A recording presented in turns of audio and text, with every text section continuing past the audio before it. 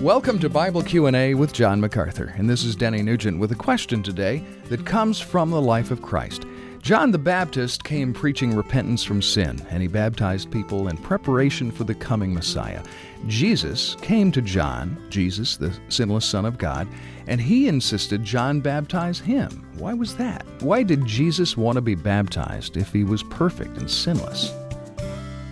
There's one very basic reason why Jesus wanted to be baptized by John, and it isn't because he was a sinner. He was holy, harmless, undefiled, separate from sinners. He is the beloved Son of the Father, in whom the Father is well pleased. He did not sin, he could not sin. That's the impeccability of Christ. So this is not a baptism because he's a sinner.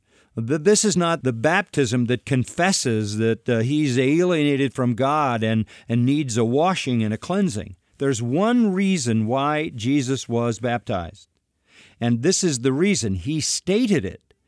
John didn't want to baptize him.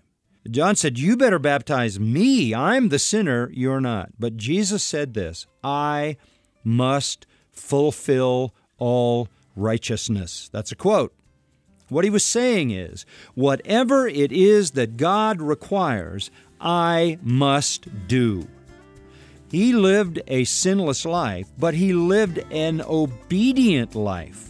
He did everything in his life that God commanded him to do, and that perfect life is credited to your account. On the cross, God treated Christ as if he'd lived your sinful life, so that he could treat you as if you lived his perfect life.